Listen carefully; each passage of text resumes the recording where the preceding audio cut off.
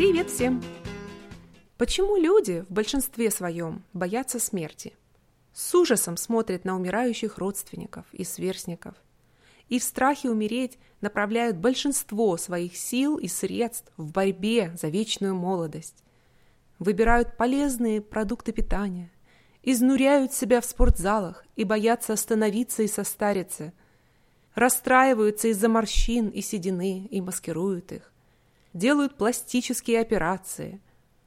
В страхе за свое существование боятся поменять работу или пожертвовать любыми условиями жизни, боятся пользоваться метро после страхов так называемых взрывов, раболепски платят налоги в надежде, что полиция сослужит им, защитит их тело.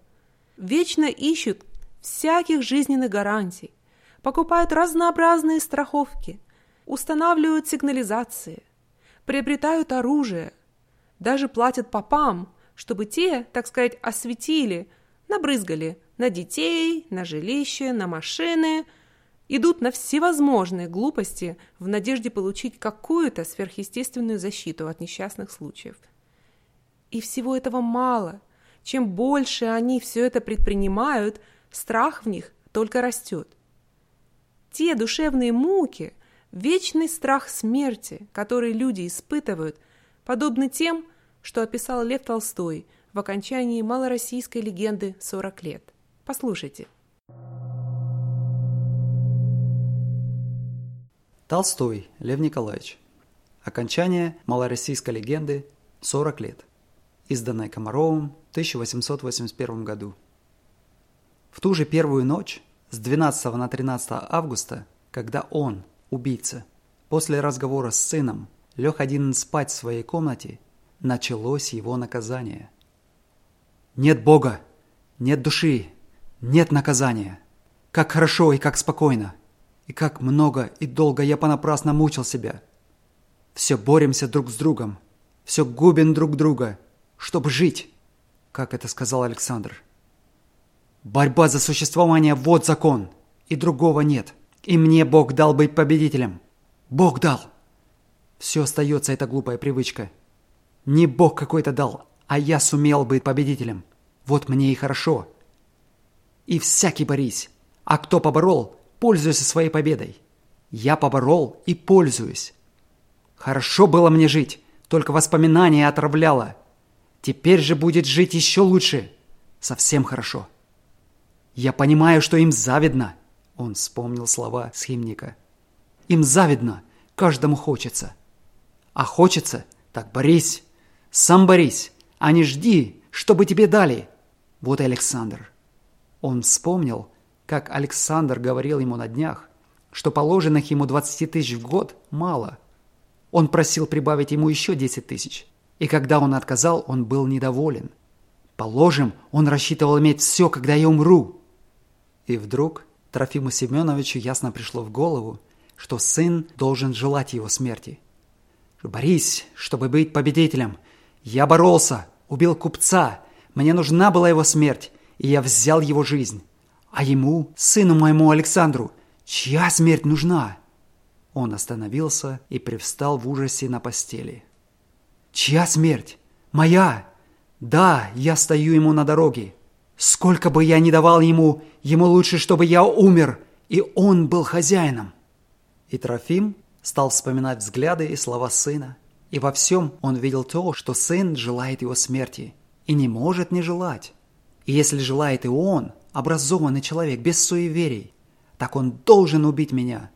Положим, что он не захочет погубить себя, но есть яд. И вдруг ему вспомнился разговор сына о старинных ядах, таких, которые убивают так, что следов нельзя найти. А если у него будет этот яд, то как же он не даст его мне? Он должен дать. Он говорил уже, что я запускаю дела. Он говорил, что можно сделать все больше. Да, стакан чаю и готово. Подкупить людей, повара, они все продажные. Он стал вспоминать своего камердинера Щеголя. Этому дай 1000 рублей и готово. Да и повару тоже. Трофим взволновался, думая это, и чтобы успокоиться, хотел выпить стакан сахарной воды, стоявший у него на столике кровати. Он взял в руку стакан, на дне было что-то белое. «Кто знает, что это?» «Нет-нет, не обманешь», — сказал он и вылил воду. Затем пошел к рукомойнику и выпил воды оттуда. «Да, борьба всех против всех. А бороться, так не зевать. Буду осторожнее. Буду пить и есть то, что будет есть жена. Да, и она тоже. Она знает, что ей пойдет 7-я часть. А ее бедные родные давно требуют от нее. Да, война, так война. Надо так и поставить себя, чтобы им не было выгодно в моей смерти. Надо написать такое завещание, которое лишило бы их всего, чтобы смерть моя не была им выгодна. Да, завтра сделаю это и объявлю им». Он хотел заснуть, но мысли не давали ему спать. Он стал сочинять завещание, надел халат и туфли, подошел к столу и стал писать начерно завещание, в котором он отдавал все состояние на богоугодное заведение. Окончив это, он хотел лечь, но тут пришла ему мысль о лакее, о дворнике. Он сам переносился в душу лакея и говорил себе: «Что, если бы я это был бедняк-лакей и получал бы 15 рублей жалования в месяц, и за 5 комнат от меня спал бы богач с деньгами, и я бы твердо знал, как я знаю теперь, что Бога нет, нет и суда. Что я сделал бы?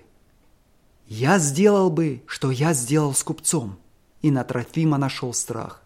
Он опять встал и стал запирать свою дверь, но задвижка не держала.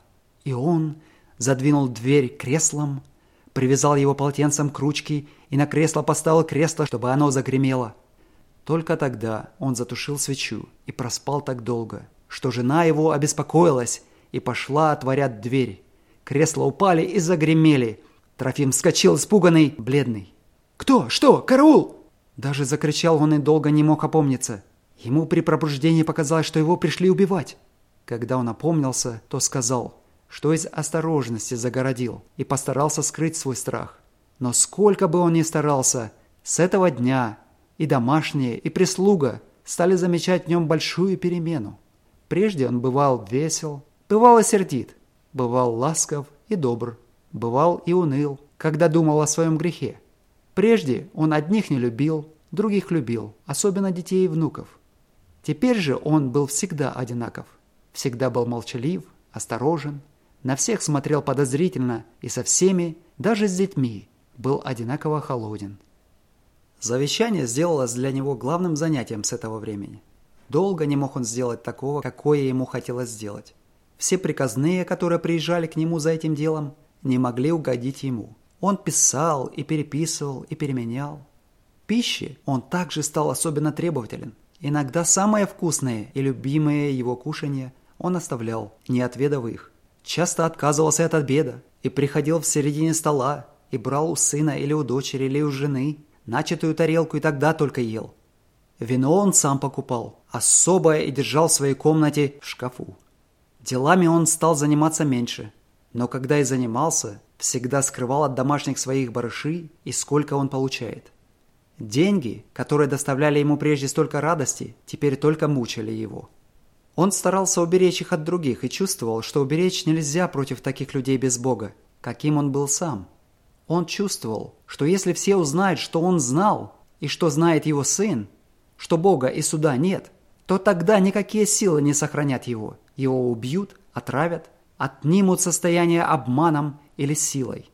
Одно было спасение – не показывать людям того, что он знает, что нет Бога и суда, а напротив, внушать им, что есть Бог, что есть суд. И потому еще последняя перемена, которая сделалась с Трофимом после 12 августа, была та, что он стал особенно набожен, таким, каким еще не был всю свою жизнь. Он не пропускал ни одной службы, постился все посты, середы и пятницы, не пропускал никогда случая внушать своим семейным и своим знакомым и своей прислуге, что есть Бог и Его закон, и что те, которые не будут соблюдать Его, погибнут и будут жестоко наказаны в будущей жизни. Он внушал это даже своему сыну, делая вид, что забыл все, что говорил с ним или что раскаивался в этом. С самого того срока, 12 августа, когда он уверился в том, что ему бояться нечего и некого, что Бога нет и что теперь ничто ему не помешает жить вполне в свое удовольствие, не только отпали все его удовольствия, но из всех удовольствий сделались мучения. Страх убийства, отравления, обмана, самых страшных преступлений в своей семье и между своими домочадцами не оставлял его. Он подозревал всякого человека во всех самых ужасных замыслах и боялся и ненавидел всякого человека, и жену, и сына, и дочь, и всех людей. Даже маленькие внуки его, которых он прежде любил, теперь казались ему злыми зверьками. Ему казалось, что они так же ненавидят его, как он ненавидел людей. Чтобы спасаться от своего страха, он делал, не переставая, два дела. Первое – принимал меры осторожности против всех людей. Второе – внушал людям, что есть Бог, суть Божий. Он считал, что его спасение в том, чтобы уверить людей в том, во что он сам не верил. Состояние его, которое все увеличилось, уже не радовало, но пугало его. Семейные были его враги. Простых радостей, еды, питья, сна и тех у него не было. Он во всем подозревал злые против себя замыслы. Так прожил несчастный Трофим еще более 10 лет. Странности его были видны всем, но страдания его никто не видал. А страдания его были велики. Страдания его были главное в том, что жизнь его, он чувствовал, была испорчена страхом, который обуял его, а поправить ее он никак не мог освободиться от страха. А между тем-то, чего он боялся, надвигалось все ближе и ближе. Так промаялся Трофим 12 лет, и один раз, придя от обедни и позавтракав у себя в комнате и выпив вина, запертого у него в шкафу, он лег спать и больше не проснулся. Смерть Трофима была внезапная и легкая. Богатый гроб Трофима повезли на кладбище Александра Невской лавры. За гробом шла толпа знакомых, ездивших на богатые обеды и ужины богача, золотопромышленника. Один проповедник, славившийся тогда в Петербурге даром красноречия, произнес надгробное слово и много говорил о добродетели, благочестии и счастливой жизни усопшего. Никто, кроме Бога, не знал о преступлении Трофима, ни о том, какое наказание постигло его с той минуты, как он потерял в себе Бога. Так и большинство из нас. Даже если люди не совершают явного зла, как убийство, но все равно чаще всего они не делают того, что привело бы их к истинной жизни.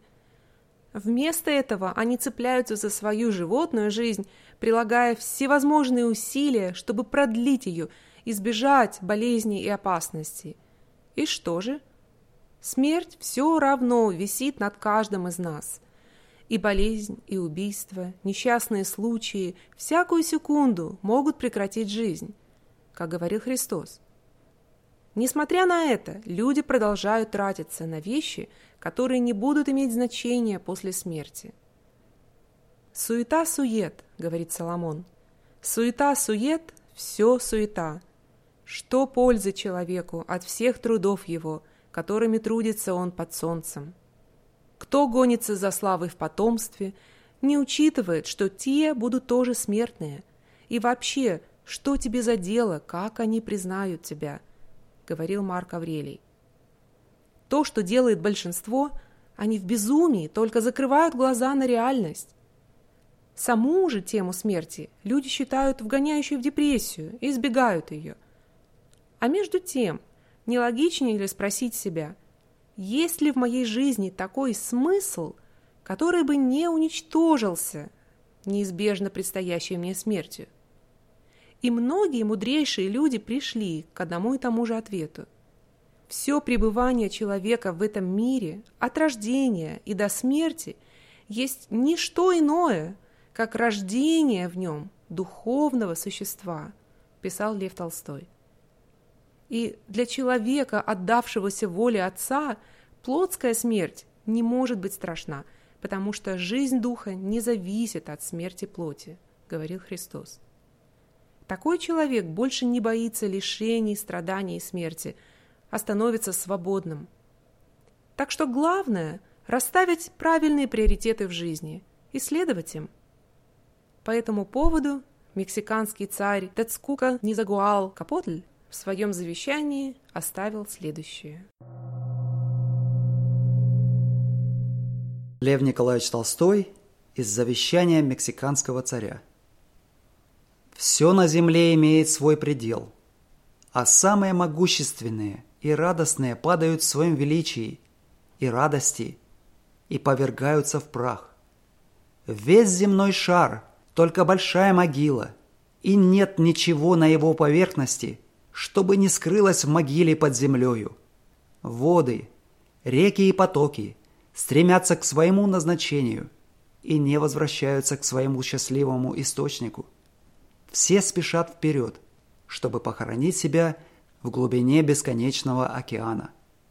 Того, что было вчера, уже нет нынче, и того, что есть нынче, не будет уже завтра. Кладбище полно прахом тех, которые когда-то были одушевлены жизнью, были царями, управляли народами, председательствовали в собраниях, предводительствовали войсками, завоевывали новые страны, требовали себе поклонения, раздувались тщеславием, пышностью и властью. Но слава прошла, как черный дым, выходящий из вулкана, и не оставив ничего, кроме упоминания на странице летописца. Великие, мудрые, храбрые, прекрасные, увы, где они теперь? Все они смешаны с глиной, и то, что постигло их, постигнет и нас, постигнет и тех, которые будут после нас.